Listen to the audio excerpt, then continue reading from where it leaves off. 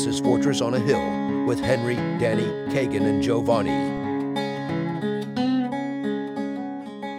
Well, welcome everyone to Fortress on a Hill, a podcast about U.S. foreign policy, anti-imperialism, skepticism, and the American way of war. I'm Henry. Thank you for joining us today. My pronouns are he and him. With me is Professor Buzzanco here from the University of Houston. He is a historian who specializes in the Vietnam War. And we're going to take some time here and talk about the end, how the peace treaty came together. Professor Buzzanco, welcome to Fortress on a Hill. Thank you for inviting me, Henry. It's a great honor and a pleasure. I like talking about this, and I really like what you're doing with your podcast too. So it's really cool to talk to you. Well, thank you. We really appreciate that. So, just to kind of give people a little bit of, kind of taste of you and your experience and stuff, would you mind telling the folks how it was that you came to study the Vietnam War? Yeah, a long time ago. I'm a little younger than the actual veteran generation, so that wasn't an issue. But I grew up with that knowledge. I knew that it was going on. There was something going on. I would hear people talk about it, and then I began graduate school. And always been interested in history and like the '60s, especially. Kind of every aspect of the music, the culture, and all this, and then obviously the Vietnam War and civil rights. And in graduate school, I had a professor tell me about Matthew Ridgway, who's very well known, but this guy named David Shute was the Colorado Marine Corps. But it wasn't like tales of heroism, or anything like that. It was these guys really outspoken about the Vietnam War, and they're like, these are 4-stars, and it just really jolted me. It's like, wow, that's crazy. And I studied it. Like James Gavin, you had like in the '60s, all these like retired 4-stars, and people who were really high up on the military chain of command who criticized the Vietnam War publicly. And so that just really intrigued me. So I began to talk to people, especially veterans, and I was thinking of doing something on VDAW to get started. But as I went into the archives, and I started actually looking at that, for instance, I got John Kerry's FBI file long ago, cool. And I was going to do that, but then as I went into like the archives in the National Archives, the State Department archives and the military archives and places like, the LBJ Library, I began to see a pattern, which, really surprised me, of people, active duty people, people in command, both in Washington and in Saigon, who were really, really bleak about the war in Vietnam, really pessimistic. And, because I had this image, they were all Dr. Strangelove, or they were all Curtis LeMay. Everybody just wanted to blow everything back to the Stone Age. Sure. And what I found was really striking, that in fact, like these folks were telling everybody from the 50s on, Ridgway and others, they weren't really out of the ordinary. They were saying, look, this is not a great place to fight. It's not the kind of war we need to be involved in. It's not really crucial to us. The government there that you're backing is not popular, whereas the other guys are. Ho Chi Minh is nationalist, military intelligence, at every level said, if there's an election here, Ho Chi Minh is going to win overwhelmingly. It's a bad place to fight. We're not trained to fight guerrilla wars. We're trained to fight, in Europe with B-52s. And throughout that entire period of the Kennedy years, since I've been recently doing a lot of debating against the Kennedy conspiracy people who basically say Kennedy was going to get out of Vietnam. And I was like, no, the military didn't want to be in Vietnam. He had plenty of ways to get out if he wanted to, and I just kept seeing that, and it struck me, and I just kept digging further and further into the archives. And I found, just this incredible collection of documents from people at all levels, village advisors to the, deputy chiefs of staff, the Army chief of staff, Harold K. Johnson, Earl Wheeler. People in the Marines were really critical of the war. They believed that, the U.S. should be trying to, actually get involved in some kind of real pacification program because the war wasn't worth fighting. Even LeMay, who's, a hawk by any standards, essentially his idea was this war ain't worth fighting, so we might as well just use airplanes so we don't lose anything in it, which came from a very negative perspective. So that's kind of what got me into it. It as somebody, from the left, it blew me away because I thought all generals were crazy. And I've actually ever since then now, for 30 years, I've been studying people in the military, like Milley in 2020, was really a fascinating character to me because of the way he took on Trump ultimately, right? And recently Milley has called for, negotiations in Ukraine. And so, it really challenged my view of people in the military. I thought they were all kind of gung ho, but, as I talked to people, especially initially VDAW, veterans who told me incredible stories and some harrowing stories. And then I started looking at the archives of these officers, and it just like really opened me up to, I think an important way of thinking on the left too. I mean, not everybody on the left is anti-military, everything about it. I've been to plenty of peace, demonstrations and things where the deaths for peace and, when groups like yours about Facebook there, I've had a lot of students who are vets who I, really fascinate in a lot of ways. But it's really, I think, a vital part of the equation that too often we don't really take into account. And, as a lefty, I'm concerned about what bankers are doing, what corporations are doing, and, why the United States is interested in lithium or oil or natural gas or whatever. But I think, I don't do anything now without also looking at what the kind of military is saying and what soldiers think about what's going on there as well. Because I think just in every way, that's, like in 2020 when, Trump was thinking about calling the military out of the streets, and, the military's 40% non-white, and I think that's something that, it really became, I think, a stabilizing force. And I think that's something I would have never thought about before this. So it's really become an important part of my academic and political life as well. Yeah, it is. It is rather astounding going back and looking at soldiers' recollections of what they went through, and really being honest with people about how awful it was, and in so many different ways. I have a new friend of mine who I'm about 2/3 way through his memoir. He's a Vietnam vet, and just I've mentioned to him, like the amount of bugs and rats and monsoons and huge amounts of rain, and I spent my 2 years plus a little bit in the desert. Never really had to deal with, there were weather things, but they weren't things like that. As long as I could deal with the heat, it wasn't so bad. And granted, of course, the terrain and the local climate are only, certain aspects, but to guys that are pounding the ground, it matters. It matters a lot. And, dealing with the mud season. I know they've talked, I read something recently about that they're worried about the possibility of upcoming offenses involving Ukraine because they've had a little bit of an early spring. And that means that so much of their countryside there is just turned to shit mud that, almost nothing can go through. Barely soldiers can walk through it if they try. So we wanted to talk about the end of the war, about the peace accords, about how the political situation got us to that spot.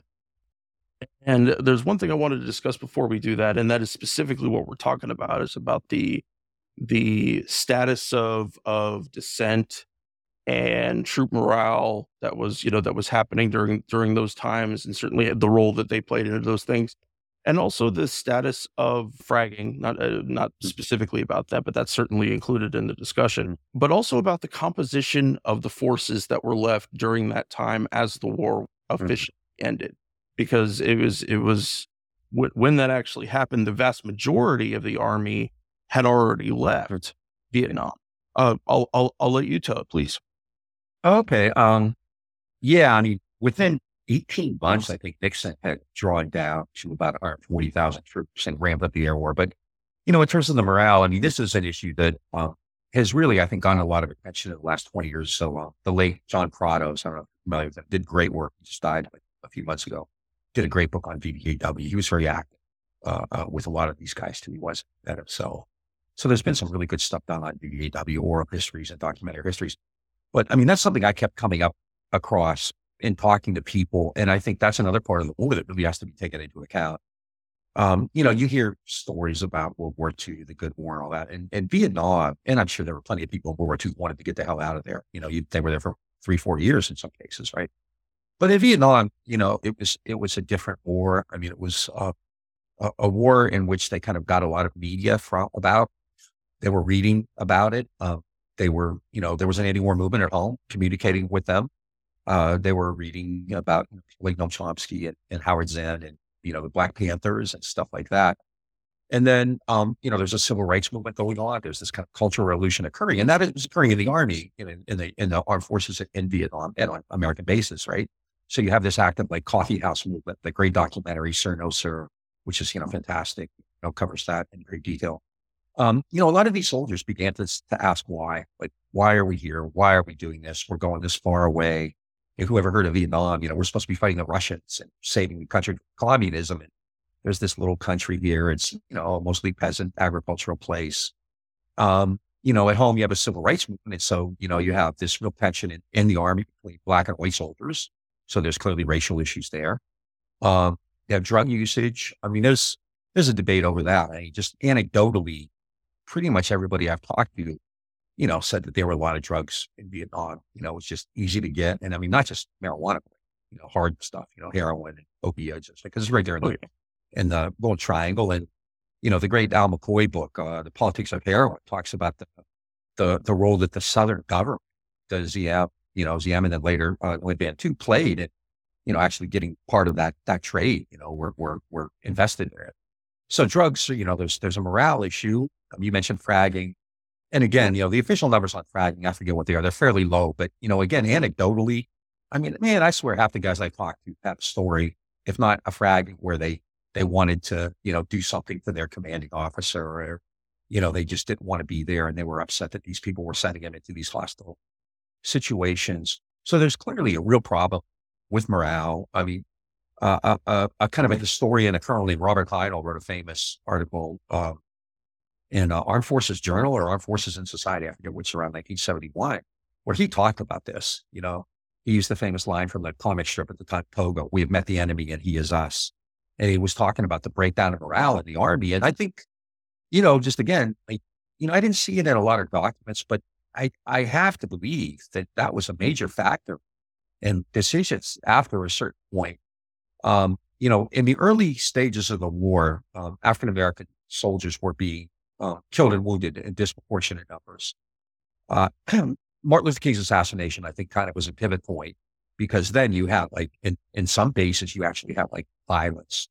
Soldiers were putting up, Confederate flags, and black soldiers were, I think there's in Platoon, I think you have a scene, something like that. Right. And so I think at that point, the army realized that it was having problems. And actually, this is around the time it proposes Project 100,000 too, which the military hated that night. Military officers hated that night. Basically they thought, you're giving us these guys, nobody wants in society. You're sending it here for us to deal with, so they didn't like it. So you had these, really serious, I think, problems in terms of morale, drug usage, racial incidents. And at that, I mean, it could be like over a fight over what you're playing on the jukebox, whether you're playing Motown or Merle Haggard, whatever. Right. And, at that point, I think, people in the government and in the military understood this has to stop. And this is when you start to see the numbers adjusted. And then eventually they just go to a lottery system, right? In order to, because the draft deterrent, obviously the draft deferment system was totally angled toward people who had some, connections or privilege or education or whatever, right? You could, get a letter, like people like Bill Clinton or Dan Quayle or Donald Trump or whatever, right? Who had, they were in the Ivy League and they had connections, or their dad had connections or something like that. And so I think by 1971, clearly the government had recognized that they couldn't continue along this road. I think there are a couple of reasons Nixon wanted to get troops out. One, clearly just because it probably would, and I think it did, tamp down the level of anger inside the United States. I mean, the war itself made people angry, and I think people were really kind of repulsed by it morally. But at the same time, a big factor, obviously, is that there are so many Americans being killed. And once you start bringing those troops home, by mid-1971, I think you have like 400,000 fewer troops than you had in 1968. But also, I really think a big part of it was just that the soldiers themselves were no longer, they were risky. They weren't sure. I've often wondered, when everyone said, we should have done this, or we should have done that, or we should have invaded, we should have crossed the 17th parallel. And, I've often wondered, like, if you told these guys to cross the 17th parallel, I'm not sure they wouldn't shoot you in the back, or I don't know. I mean, that was not a popular war. And I know so much of it is like they weren't given a parade or they were treated badly when they got home. But, a lot of vets I've talked to talked about, basically what was going on in Vietnam. That was their issue. It wasn't like really when they got home. It was what happened in Vietnam, the stuff they saw, as you said, slogging through rice paddies and in the mud, and just looking at video of that, it makes me cringe, like clench up. I mean, that's just rough. And something else that always struck me too, and if I'm talking too much, just, obviously cut in, but You're good, please. something when I started talking years ago, a long time ago when I was talking to a lot of these guys, I think everybody's afraid to die, right? But one thing that like so many of them mentioned, even before that, was like, I didn't want to kill anybody. And that really struck me. That was like really important. Like, I don't want to kill people I don't even know. I don't have anything, against them. And I think, they said it was kind of a combination. So it really was, I think, this kind of moral issue too. And I think what they have, the great Stoughton Lynn, who was a fantastic historian, a friend who died recently, wrote a lot about what he called moral injury, which is a little different than something like PTSD. And I think, in retrospect, that's kind of what I was hearing from these people, that their own kind of sense of what they were taught, how they were brought up, was being challenged there. Like they were being told to do things that, when they were being raised, they were told not to do, that you weren't supposed to do. And I think that's something that, I don't know, I've never been a soldier, but I assume that's something that it's probably hard to grapple with if you think about it like that. Yeah, the moral injury is something we talk about quite often, and I mentioned it about whenever anybody brings it up because it blows my mind so much. But that still today, the Department of Veterans Affairs acknowledges moral injury. It says moral injury is a real thing. It absolutely contributes to suicide and worse PTSD outcomes and things like that. But the Department of Defense does not. The Department of Defense does not acknowledge that moral injury is a thing. And I think that if people were really able to go and to understand that calculus about, our future aspirations for war, that understanding that they can't see how their own soldiers can be put in a place that no one wants to be in, and be able to, but for our government to be able to admit it. And that's the much harder thing, because you'll have even like before, when PTSD wasn't as important as it was, that it took however many different, doctors and providers in however many ways to say, yes, this is real. It's hurting our guys horribly. We can't pretend that it's not a thing, that it doesn't happen. So I wanted to talk about a comment I heard Noam Chomsky mention to you on one of your interviews with him. Great discussions, by the way. I really enjoy you guys getting to talk. They're really interesting discussions. But he had mentioned specifically about the drawdown in Vietnam, and how that you, as a president, as somebody who sends troops into combat, that you would not want to fight a colonial war or a really nasty war with draftees, that it's not, you're just not going to be successful at it, for one. And the thing is that, like you're saying about these exact people, in terms of violating their own sense of moral injury, generally speaking, draftees don't want to hurt people. And there are times where we absolutely have to have those guys that at the tip of the spear, so to speak. But I'm fascinated by the composition of troops as the war drew to a close. Can you talk about that a little bit?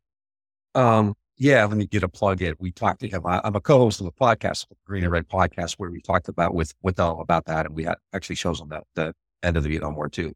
And we were going to have you as a guest. We're going to have you as a guest on SIP. So looking forward to that. I'm really looking forward to that. Yeah. It was a working class army. I mean, there's actually a pretty well-known book called Working Class War.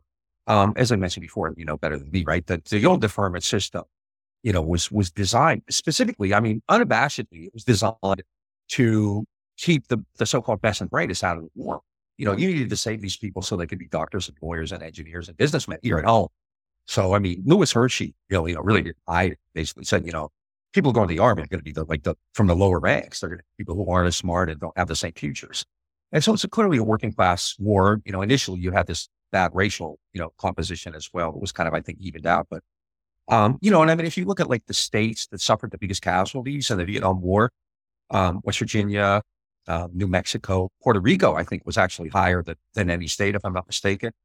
So which states, they're Southern working class people, they're Hispanic, they're African American, people who clearly come from lower economic levels. And so, by the end of the war, you don't have as many like frontline troops in Vietnam, right? You tend to have more specialists and people who are in air control and, air support and things like that. Like in the famous 1972 Eastern Offensive, when the U.S. had to kind of throw forces in there because the northern Vietnamese were the PAV was just cruising through the Central Highlands. That's mostly air support. The famous John Paul Van, kind of takes control, takes reins. So by that time, but I think that's also a recognition. As I said before, I think that's one reason that Nixon drew these troops down so rapidly was because, he knew this is a working class war. These people, in the famous Martin Luther King speech, right? These people are being told to fight and kill and die together in Vietnam, but at home, they're not brought in to American society. They don't have these privileges at home. And they're being told to protect, democracy and freedom for the Vietnamese, but not for them at home. Right.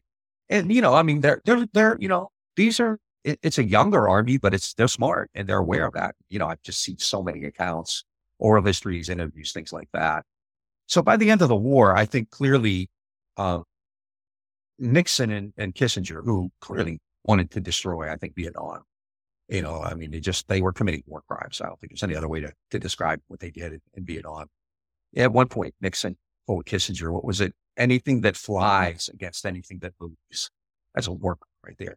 And so I think by that point, and to get to Chomsky's point, I think there was a recognition, as he said, it may not be a colonial war technically, but the reality is, inside Vietnam, after French, after, brief period of Japanese occupation, they think they're independent. They think they're sovereign. And then the Americans come back in and then they fight the war against the French. And then again, they think they're independent. They think they're sovereign. Then the U.S. at Geneva splits the country in half, creates this country, invents this country. So, in that regard, it's kind of like a colonial war, right? You're trying to reimpose this Western control. And, it is. It's hard to get morale. You're drafting people who, they're going because they're not enrolled in college or, they don't know anybody at the draft board or their dad doesn't have connections or something like that in many cases. For some people, it's an opportunity. It's a job. Sure. But, and there are people who are gung-ho there. One of my best friends was a Dartmouth graduate who volunteered, right? And then he became an active member of GIs United Against the War. But, there were people who, great guy. Kind of actually one of the people who really got me into this. So one of the first people I ever talked to him, that fascinating guy. But there were people there were people who went there, with the best of intentions, right? Born on the 4th of July, right? Who got there and said, this is what we were told. This isn't what they were telling us we'd be seeing. Like, why do I hate these people? Why should I want to kill them? They're, I've seen Americans, they were making comparisons to like the War for Independence, right? Like, like we're like the British and they're like the colonials, And I think, and as Chomsky pointed out, in a war like that, you want people who are paid, people who don't have those moral concerns, right? Like the issue of moral injury, I didn't know about until Stoughton and Alice Lynn, and now I've read quite a bit about them. I'm so happy and fascinated that you've talked about that because, I've always known, I think people know about PTSD, but I think that really struck me because like I've talked to so many people who never use that phrase, but like in retrospect, that's what they were talking about, how it jolted everything that they had believed in and what they've been taught to believe, just that kind of whole sense of, what they've been taught at schools or in churches or whatever, basic values. And it's mostly straight, get things like My Lai or, the Tiger Battalion or whatever. But I think just, from what I've heard on a daily basis, there were those kind of really difficult personal, dilemmas and questions you had to deal with. And so I think by the end of the war, the Americans understood that, you could not continue to throw these guys into a meat grinder. 58,000 is a huge number of men. The Vietnamese probably lost 2 or 3 million. You're asking them to destroy villages, to kill people. They're losing. Get to use My Lai as an example. Just that is such a horrific, scene. It's just, everything about it. You have, rapes and murders of children and women and, and these are kids who are, I always say, it's like, you're a 21-year-old kid from Iowa, and in your mind, you think, oh, I would never do but you're in this situation all of a sudden. And it's like, I don't know. I've never been in a situation like that. I assume some kind of frenzy or trance, takes over and you end up doing these unspeakably horrific things, like the Winter Soldier hearings, I'm sure you're familiar with, where these veterans went around the country and collected this. It's rough for me to read, the accounts of stuff, and they're so widespread. And so, I think the people in charge of the war, including the Nixon White House and Creighton Abrams and, the folks in charge, I forget who the Joint Chiefs, the JCS chair was after Wheeler, but, I think they understood that like you could not continue to push these guys into this situation, that it was going to, the whole thing was going to break, and you were having morale problems, you were having fragging problems, you were having, clearly drug problems. And so I think that's one reason you had to get as many troops out of there as possible. And then you go to the air war because, as you know, there's always been kind of tension, right, between like the Army and Marines versus the Air Force. And, the Air Force kind of, they fly, they drop a bomb and they go back to, Thailand and eat steaks or whatever was the kind of stereotype of it, right? And so I think that idea, I mean, I agree. I think, it may not technically be a colonial war, but that's kind of what you're asking these American soldiers to do, to reimpose a colonial system. Granted it's with the Vietnamese, but clearly this is a system that's clearly would operate within America's interests. Yeah. Right. And you're trying to impose a society on them, this liberal, democratic society, whatever you want to call it, capitalist society that they don't have. There's no tradition of that, so. Talk me through what the kind of composition of forces were on the ground. I know you had mentioned about there was some groups of mercenaries that had been, I don't know who contracted them. I assume the U.S. did at one point or another. In terms of how far down the troop levels had dropped as the signing of the armistice approached. If you were a soldier left in Vietnam in late 1972, what would that have looked like to you as far as the guys you might have been fighting there? Yeah. I mean, it's kind of, by that time, I shouldn't use the phrase skeleton crew. I always call it that, which is not really a good phrase to describe it, but the essentials. Let's use that phrase. Sure. I think by that time you have essentials. You have people who are protecting American installations. You have people who are protecting American documents. I mean, one thing I've talked to people who actually said that they physically saw people dump like pallets of documents and burn them so that the enemy would, well, this is probably be closer actually to 75 rather than 72.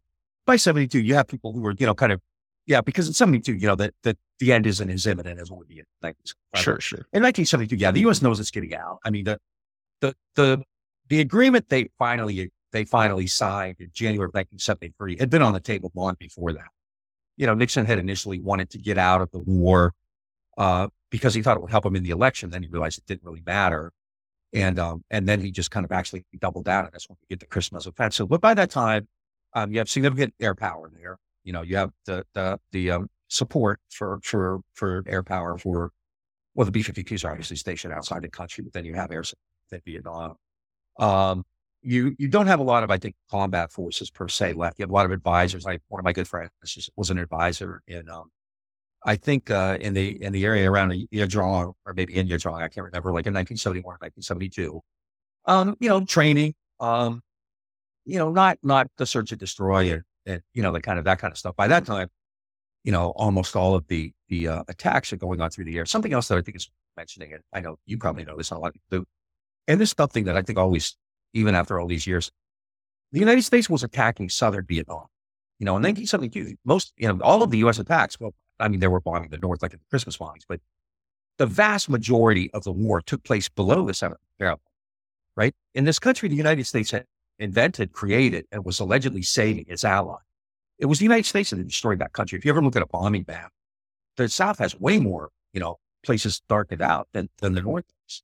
And so in 1972, you're getting a lot of that. You definitely have, like in the linebacker bombings that started in April, and then the Christmas bombings in December, where Nixon just unleashed fury against like Hanoi, right, and attacked hospitals and bridges and Mine High Fong, just like really did commit war crimes. Absolutely, there's no other way to look at that. I mean, Kissinger, I think, remarked something about that at the time. But the forces then, by then, I think you have like the essentials are there. They're not like out actively seeking combat. You still have them advising, working with Southern troops, with with armed troops. And, I'm not sure. I can't speak specifically about how many Korean troops or Australian troops were still there in 1972. There were, some number, not nearly obviously as many as the Americans, of Australian and Koreans there. You did have, it wouldn't be like, like Blackwater in Iraq or Afghanistan. You didn't have numbers like that, but you did have some, kind of, soldiers for hire kind of thing, but I don't think, a huge number. But I think, by that time, it's an air war. It's a war to create, like ultimate devastation through the air. I always call it the Empire Strikes Back. I think after Tet, after that initial trial, the U.S. knew it wasn't going to win the war.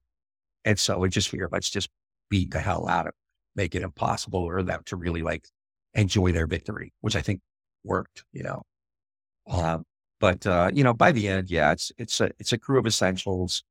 By the end of 72, I think it's under 100,000. I'm pretty sure it is. But again, I don't have, like I said, I didn't think to look that up. I think the what you were thinking about for Kissinger was calculated barbarism. Yes, that was yeah. I think one of it, yeah. It was just, stunning. They flew in 11 days, they fly 4,000 sorties in 11 days. Just around the clock, just stunning. Absolutely. The amount of tonnage dropped. It was just insane. In the entire Vietnam War, the U.S. dropped 4.6 million tons of bombs. The area of Vietnam, the square mileage of Vietnam, is about the same as New Mexico. So think of 4 million tons of bombs on New Mexico. Wow. Yeah. And it was proportionately to what we had dropped in World War II was still, you wouldn't, I don't remember the specific numbers right now, but I know that in terms of overall bombs dropped, that proportionately that those not just the Christmas bombings, obviously, but the whole of the Vietnam War, to look at them comparatively, how could they drop that many bombs on an area as small as Mexico? Yeah. And not understood fully exactly what they were taking on. It's like Curtis LeMay at, bombing in Dresden, or even the other many huge bombings of Japanese homelands that weren't the nuclear bombs, but that's something that history doesn't remember nearly as much. Yeah. There's a General Telford Taylor who was, I think he was a prosecutor at Nuremberg, wrote a book called Vietnam at Nuremberg, where he made that argument that, what we're doing in Vietnam would have gotten these people in the dockets at Nuremberg. It was an American general, a lawyer. Yeah. So I read a bit recently about how that with the signing of the armistice meant huge reductions in the amount of aid that were being provided to Vietnam. And along with that, the AVRN forces that we were supposed to be supporting, that they were also dealing with atrophied numbers, dwindling supplies, dwindling munitions. For the people that we were supposed to be going to save, it didn't look anything at all like that. Talk about that a little bit. Yeah, that's the U.S. continued to send aid, actually more than they were allowed by the treaty. As soon as the treaty was signed, everybody was violating it, basically. So the United States continued to supply the South. But one thing I'm curious about, which is not going to be in any documents, is just kind of the level of corruption that was taking place inside Vietnam by everybody. So I'm not sure how much of that was sold on the black market, how much of it actually got through, much of it was being sent to people who needed it. The United States clearly continued to support the Vietnamese. It also had made a secret agreement to pay reparations, $3.2 billion, which Nixon immediately reneged on, saying, no, you still have POWs and MIAs, which is a whole other issue. Right. But, it was finally Congress cut. Gerald Ford wanted to continue to send aid in April of 1975, and Congress finally at that point put its foot down. So the United States continued to send aid. I suspect it's more likely that it just never made its way through. The the whole issue of the corruption of the Southern government, I think on one hand, it's well established. On the other hand, people get sometimes very upset to talk about it, but I don't think it's really kind of questionable. And so I suspect, especially later in the war, when everybody knew, Southern Vietnam was going to be saved. I just don't believe that the Americans thought. I don't think Kissinger and Nixon thought they were going to win or that they could win. I think they just wanted to inflict maximum immense damage, to kind of just, kind of like salting the earth kind of thing. Right. Yeah. Yeah.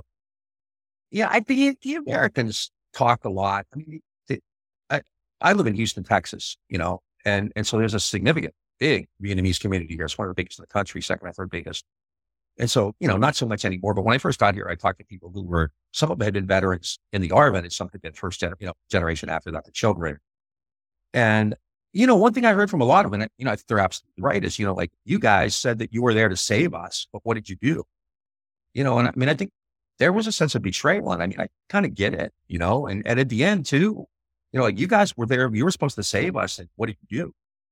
And, what I never understood, how that translated into a kind of a very conservative right-wing approach, like the Americans kind of abandoned us, which I think they're right. And I think by the end of the war, 1972 through 74, I don't think the Americans really cared all that much about the average Vietnamese. They were trying to preserve this thing, who knows what you even call it by that time, that they had created. They were hoping to have this kind of economic partner or this outpost against communism, which, I mean, they couldn't have believed that was possible. I just don't see how you could have read the New York Times or Washington Post and see the truth, let alone the documents that are available now online, So, I mean, I think the Vietnamese, the Southern Vietnamese, have a legitimate reason to feel alienated and betrayed by their so-called allies. I don't think the Americans blew up their villages, the Americans massacred their people. You could have 3 Viet Cong in a village and you go in and kill 50 of them, or 400 of them or whatever, just based on speculation, bad intelligence or whatever, I wanted to ask about, this might be going back a little bit in time, but I wanted to ask about Bob Kerrey. I just got a chance to read just a few little tidbits about him today. The documents that were given to him at the end of the 90s about it wasn't the battle that he was very famous for. It was one that happened earlier. He finds out these documents about this battle that he was in long time ago. And I don't know that it completely, flipped on its head the narrative that he gave people as he was recounting that story. But there was certainly some questions about it. And then magically he doesn't run for re-election almost immediately after that. And he was also in the running to potentially run for president. He was going to go in the primaries against Al Gore.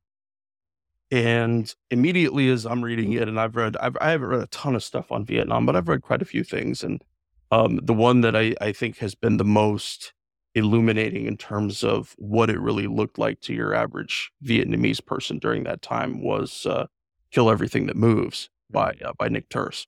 Yeah. And so, he had this, this kind of apoplectic response, is that they found these people that were in the middle of the village, obviously hiding from the SEALs, because he was part of one of the first SEAL teams. And also this is true for a lot of other battles in Vietnam, is that wasn't a concern of theirs, that innocent people in the village were not a concern. It went against previous reports that he had put in, that they had surveyed the area. They said it's all women and children. And then they come back and they pretend like it's back at, back during a different time of the war. I'm curious to know how you see that incident as a historian of Vietnam, just off the top of your head. I hadn't thought about that for a long time. And as soon as you started talking about it, all came back to me. And I remember that quite well now. Kerry had, kind of had this reputation as like the good guy, the good soldier, and that comes out and you see it's an atrocity, right? And unfortunately, and when Nick Turse's book came out, those of us who study were not shocked by it. I mean, all of us, I think what he did was he collected all this stuff, but all of us had kind of at some point either heard or seen, people who talked about that. obviously My Lai was very well known, but one thing that like so many, I interviewed Seymour Hersh earlier today for our podcast. He wrote the My Lai story, right?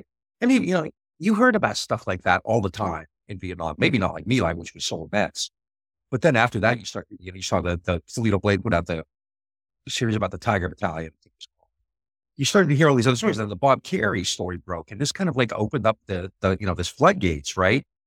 And I talked to a lot of vets who had accounts like that, and in some cases it seemed like they just blocked it out, and then it kind of came back to them. And you can see in some cases, I don't remember Carey's response. At the time, I was upset. I remember that, like I didn't like the way he'd handled it. But I've also talked to people who told me like harrowing stories, so much so that like, as somebody who's never been in war, my first thought is, are they making that up? Like, no, that's, one guy was talking about pushing Vietnamese, suspects, really not, the alleged Viet Cong out of helicopters, they just out of helicopters. I was like, no, they did that, like there's part of you that can't believe that. Oh, absolutely. It seems unbelievable. And then I talked to other people who said, oh yeah, that was done. And then I read accounts like, oh yeah, that was done. It's like, okay, I guess it happened. Right. And so I've talked to, and I've read plenty of accounts, absolutely, of that. But even at this point, after all these years, I'm still somewhat like, I don't know, not shocked. Like how do humans do that kind of thing? Yeah. It goes back to that. Like you're a 20-year-old kid from Ohio or whatever, and you're in My Lai, you're in the village, and you do things that you didn't think were humanly possible based on everything learned to that point in your entire life. Right? And the people who put them in that position, I mean, in a lot of ways, like VVAW actually kind of supported Cali to the point where they said, look, he's a scapegoat. He's just taking the fall for people higher up who put these orders in, made us do this. Yeah. And I always wondered about that. Like, it's just to send somebody out, with kind of kill everything that moves, right? Everything that flies against everything that moves, that kind of thing. And then I know we like to say, oh, I would never do that if I were in the position. I would use orders. But when you're in that, who knows? And so I've talked to a lot of people who, that issue of moral injury. I'm really glad that that's kind of out there, because I think it's so important, because, it's like, you could allegedly go to a therapist, like you have PTSD, you could mark this out. Moral injury is something, I think that's very deep, and it's just so big. And it's something that, like, anybody who sees anything like that, any kind of trauma, right, is affected by it. But something like the Vietnam War, is just really immense. And so, Carey, I remember, I thought he was kind of glib about it. He was kind of trying to live off his celebrity.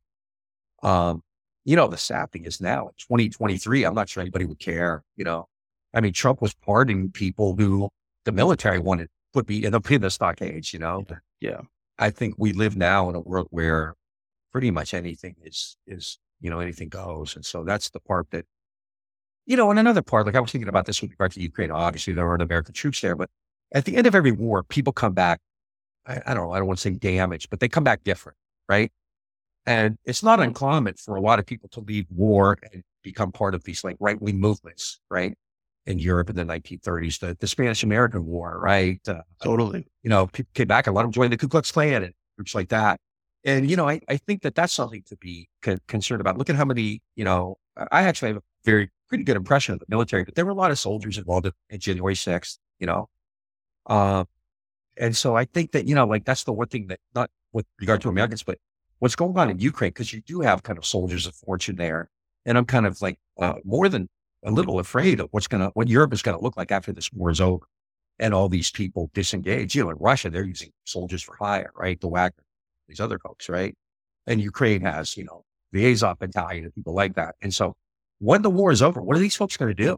Are they just going to go back and become farmers? No, they're not going to do that. This is the Civil War. So I really am concerned about what that could lead to, because you often have this, where people see this and they're just kind of brought down to a different level of being, and they come back and they're unable to escape. They've just been part of it. And I've thought about that with regard to Ukraine and Russia a lot. I would have to say that in a lot of ways, I do agree with that assessment from BVAW that soldiers are cogs in the machine. And while we talk about, that every cog in the machine is required to make the war machine work. So if you work in finance or you work in signal or you work wherever you do, you're still helping guys who kill people. It did. But to understand it from the strategic level where, people like Westmoreland and others that got to decide, and is, no different than, generals of today, is that I saw a thing a while ago. It was about the Army Inspector General, and he was giving a briefing to a congressional panel about just officers that had gotten in trouble in the military. And somebody said that, it's like, it seems to me like I feel like these officers are getting off a little easy. They're not, and his response was that the Army absolutely crushes general officers in that way, that they're and I think I actually met the man. I knew him when he was a colonel. He was a brigade commander of mine. I felt he was giving too much overhead cover for the kind of generals like, Westmoreland, like people like Curtis LeMay, who, did, at their very place at the top of the pyramid, send all of these young people who didn't have experience in war and had them do all these things. Now, of course, it's on those individual soldiers, Marines, whomever, to say, this is not what I signed up for, too much, object, maybe become a conscientious objector. But, is that it's entirely possible that the guys that, had joined the Army in, the early parts of the Vietnam War, that, it's like, what if, they had listened to the generals? What if after Kennedy had been killed, that LBJ had listened to his generals, and it did not happen? And those guys are, they're playing Frisbee golf or some other whatever stupid drunk game soldiers are playing together. And that, is, if it was not for those decision makers and those people who said that it was going to happen, is that none of those people would have been there. And that would have happened. That's not to excuse, their behavior back here by any stretch of the imagination. But the worst of the worst is what happens when we send elsewhere. Yeah. Well, in every situation, and war is very different, obviously, right? That's but in every situation, people who give somebody else orders to do something are held criminally liable, right? Yeah. Like if I'm a mafia, I hate to compare, but you get my right. If I'm a no, mafia is a good example, right? If I tell you to go out and kill, somebody from another family, like that's on me. I'm charged with murder as much as you are. No, giving that order, that hit, right? And we do that in everything, right? Corporate CEOs get away with a lot too, right? But in the Army, so look at Medina and My Lai. Medina's the guy who totally got to kill everything in boom, basically. I think it was Ernest Medina, wasn't it? But Callie's the one who got not a lot, but he's the one who kind of took the fall for it, right? His name is honors. For the rest of his life, Callie will be associated with that. And, he did it. And I mean, I'm appalled. I mean, it just like etched when first time I ever saw him, I saw interviews with him, a brilliant documentary called 4 Hours of My Lai. But what about the people above that who created those conditions and made it inevitable that Callie and other people like Callie were going to do that? And, that's not to say, and I think that was BBAW's point about Callie. He's a scapegoat. What he did, what many of us did was wrong. But, you're letting everybody above us off the hook. And, in every other area in our society, people who do that are held liable as well, legally, but not generals, obviously. And, I mean, again, and I haven't talked to as many Iraq and Afghan vets, but I've had many, at the University of Houston, some of my best students ever. I really, I've been active in the community in anti-war and anti-imperial work. And so, and I mean, they have really harrowing stories there too of what they saw, and, if you have a bit of a soul or a conscience, it's going to live with you. I've never been in it, but I just like seeing that, not just like their words, but just the kind of their eyes and the way they talked about it. You could see, it hadn't left. It, you can understand that obviously with that Ira could. So, switching back to a little more about the end of the war. You had mentioned earlier, and I'd like you to expand on this if you could, about that the agreements that were made in January 73 were essentially the exact same as previous agreements, very much similar to what happened with the Taliban and then our departure from Afghanistan. Can you talk about that a little? Yeah, I mean, the main points, there was a lot going on, right? But the main points were whether enemy forces would remain in southern Vietnam, in the RBN, below the 70th Vietnam. They would, because they're there. They're not leaving, right? I mean, that's just a fact, right? You wouldn't, you're basically winning the war. No one's going to voluntarily leave. And so that's one. And the other one is like, would they be part of the government? They wanted to they had something called the Provisional Revolutionary Government in the South, which was kind of the remnant, not the remnants, but it evolved out of like the old National Liberation Front of the Vietcong. So they called it the PRG, the Corruption Regional Government. Those are the two, I think, crucial issues. Like, who would be the government in the South and whether these forces would be allowed to remain in the South. The United States, I mean, and these issues have been on the table really since 1969 and 70 when the talks began, like kind of secret talks, right? So this had been like the main debate. There were other things, like the basics of POWs and all that kind of thing, right? Which at the time was actually fairly easy to settle. Later, Nixon and Ross Perot resurrected it. But, at the time, it was actually settled fairly easily. And so by in October of 1972, Kissinger was negotiating with Le Dato, and he even came out and announced pieces at hand. They had an agreement that the Northern forces would remain in the South, because why wouldn't they, right? No one's going to leave voluntarily when you're winning the war. And then they agreed that there would be two separate, I think they called them administrative entities. So you would have the government of South Vietnam, Nguyen Van II, and then you would have the Provisional Revolutionary Government. When the Nguyen Van II, the head of South Vietnam, found out about this, he issued a condemnation of the agreement. He called that he had 69 objections, and then there were 4 no's, and the no's were like no coalition government, no troops in the South. I forget what the other 2 were. The South Vietnamese thought Nixon had backstabbed him, and he kind of had, because he was doing these negotiations without their involvement, right? Then they kind of backstabbed Kissinger by publicly saying, no, we're not going to do that. We have 69 objections. We have these 4 things we don't agree with. Kissinger then turned and blamed the North Vietnamese. He called them a bunch of filthy, tawdry shits. And then Nixon amped up the air war against the North. What they agreed to in January is clearly what they had on the table in October, and really, really similar to what had been there for 18 months prior to that.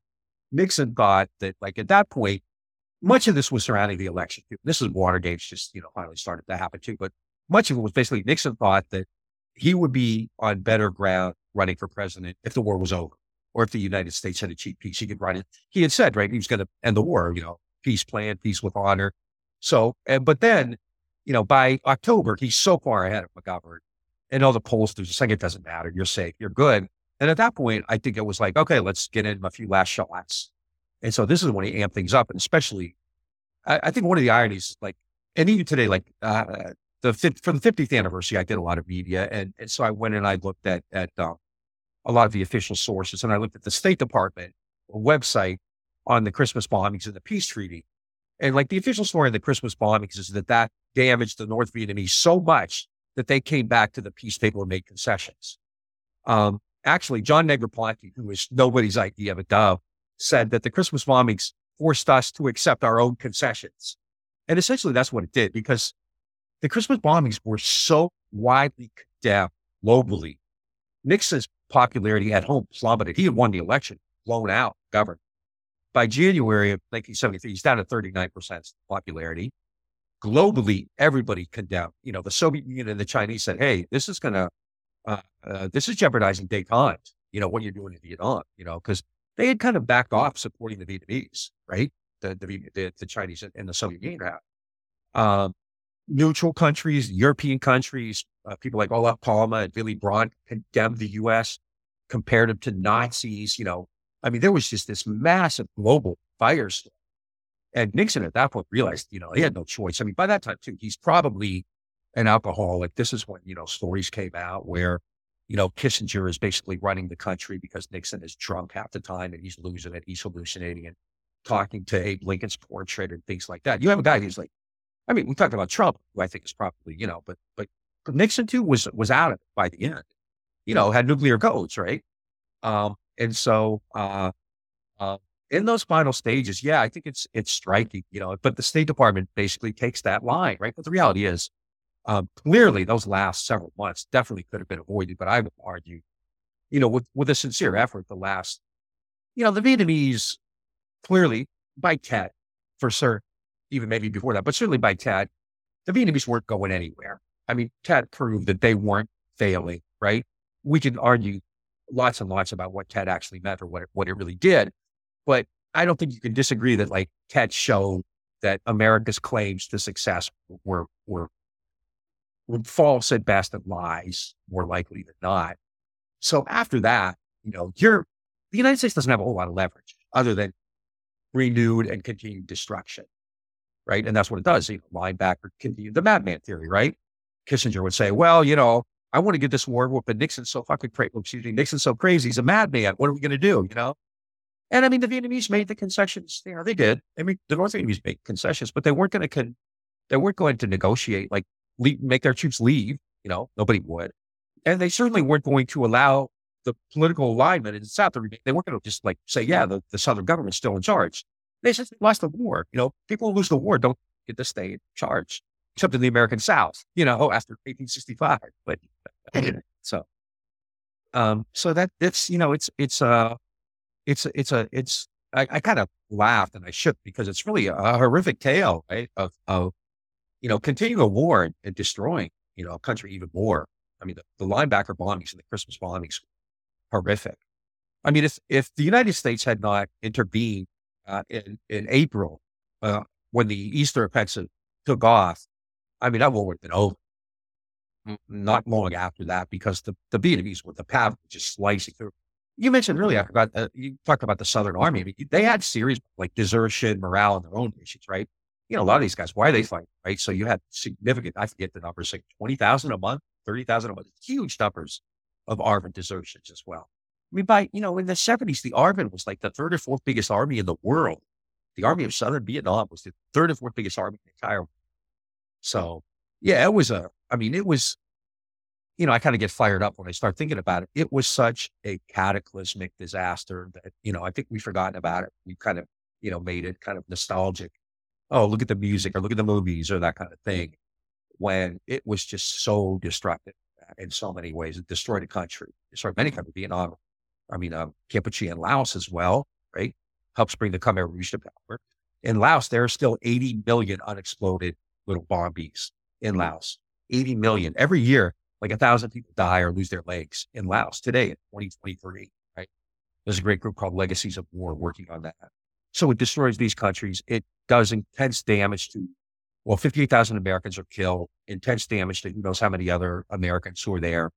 It divided the country badly, created these kind of cultural divides that are still maybe even worse today. It clearly changed the way, wars were fought. Most of the stuff that the United States did was outlawed, but, nobody cared. There was no consequence for it.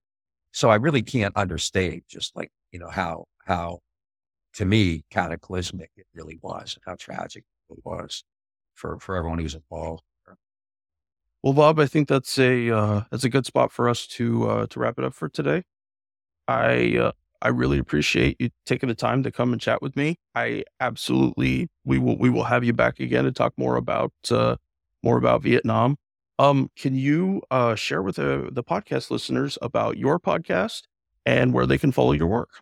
Yeah, it's Green and Red Podcast, Scott Parkin. You can just Google us or go on YouTube, Green and Red Podcast, or do my name, whatever, it'll come up. We've had some really good shows. We've done a lot with like John Vietnam, and I've been really involved in the JFK conspiracy thing with a lot of these people. I debated Oliver Stone, screenwriter. I talked to Jeff Morley, talked to Seymour Hersh today about the Nord Stream pipeline. And then I also have a blog at, it's Afflict the Comfortable, which is one word, afflictthecomfortable.org. That's great. Yeah, it comes from that old line. What was it, the job of, I think it came from a newspaper guy. He said our job is to comfort the afflicted and afflict the comfortable, or something like that. So it's afflictthecomfortable, one word.org. And, I have some stuff I've been writing there. I actually wrote a piece. I'm sure I'm going to get blowback on this. I just wrote a piece about Jimmy Carter, who I admire the hell out of. I think he's an inspirational guy, but, I think it's also important to know what he did as president, which was not so aberrant, right?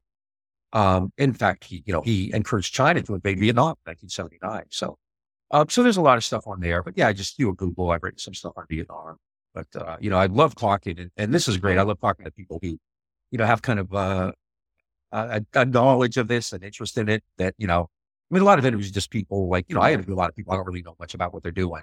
So when you talk to somebody who has the same kind of, thing, it makes for really, really great. This was fantastic. And, I can't wait to talk to you, to kind of have you on the other side of the microphone, as it were. So I'm really looking forward to that as well. I wanted to mention, I really like your tagline for the Red and Green podcast, the media for scrappy radicals.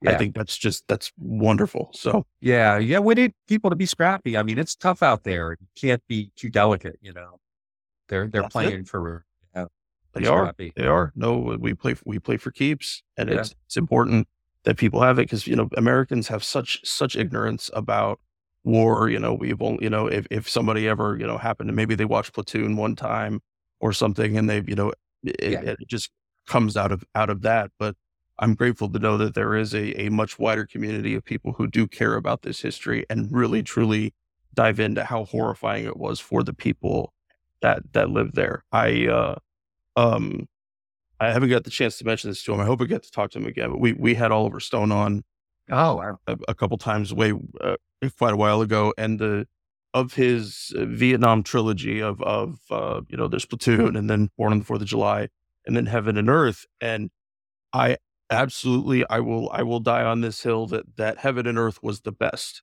of the three. Oh, okay. I felt, because it really told the full circle of things in that way. Mm-hmm. And, it included Americans and what they had been through, but it stuck with someone who had actually seen it, who had been born there, and coming full circle. And I just thought it was horrifying, but it was also beautiful in a lot of ways. And, but that's our mission. That's what we want to do, is we want to be able to identify with those folks, because, even though that, like for draftees, certainly they didn't get the choice, but lots of other guys chose to, said, I might do this. And especially today with the all volunteer force, everybody chooses. It's not a, I maybe we'll have a draft again at some point, but it very much, people today choose to go and to follow orders and hurt innocent people and do all those things. And that's the thing we want to change. Maybe I'm fantasizing. I thought if there was a draft, no deferments, everybody's kids was eligible, they would never go to war. Senators' kids, bankers' kids, Hollywood kids, all of them, everybody's eligible. Yeah. I agree with you. Absolutely. I think because it has to be, is that there has to be that connection between the population and what their government is doing. And if we're not willing to take those steps, then, because that was something that helped bring the war to a close. Yeah. For the Iraq war, that, or Afghanistan or anything post 9/11, that wasn't even a question. It's just, we send them because they signed up to be sent wherever. So, Bob, thank you. Thank you for your time. Henry. I really appreciate it. I like what you're doing here. I can't wait to talk to you some more. All right. Really great. Thanks. Take care, and we'll talk again soon. Thanks. Money is tight these days for everyone. Penny pinching to make it through the month often doesn't give people the funds to contribute to a creator they support. So we consider it the highest honor that folks help us fund the podcast in any dollar amount they're able.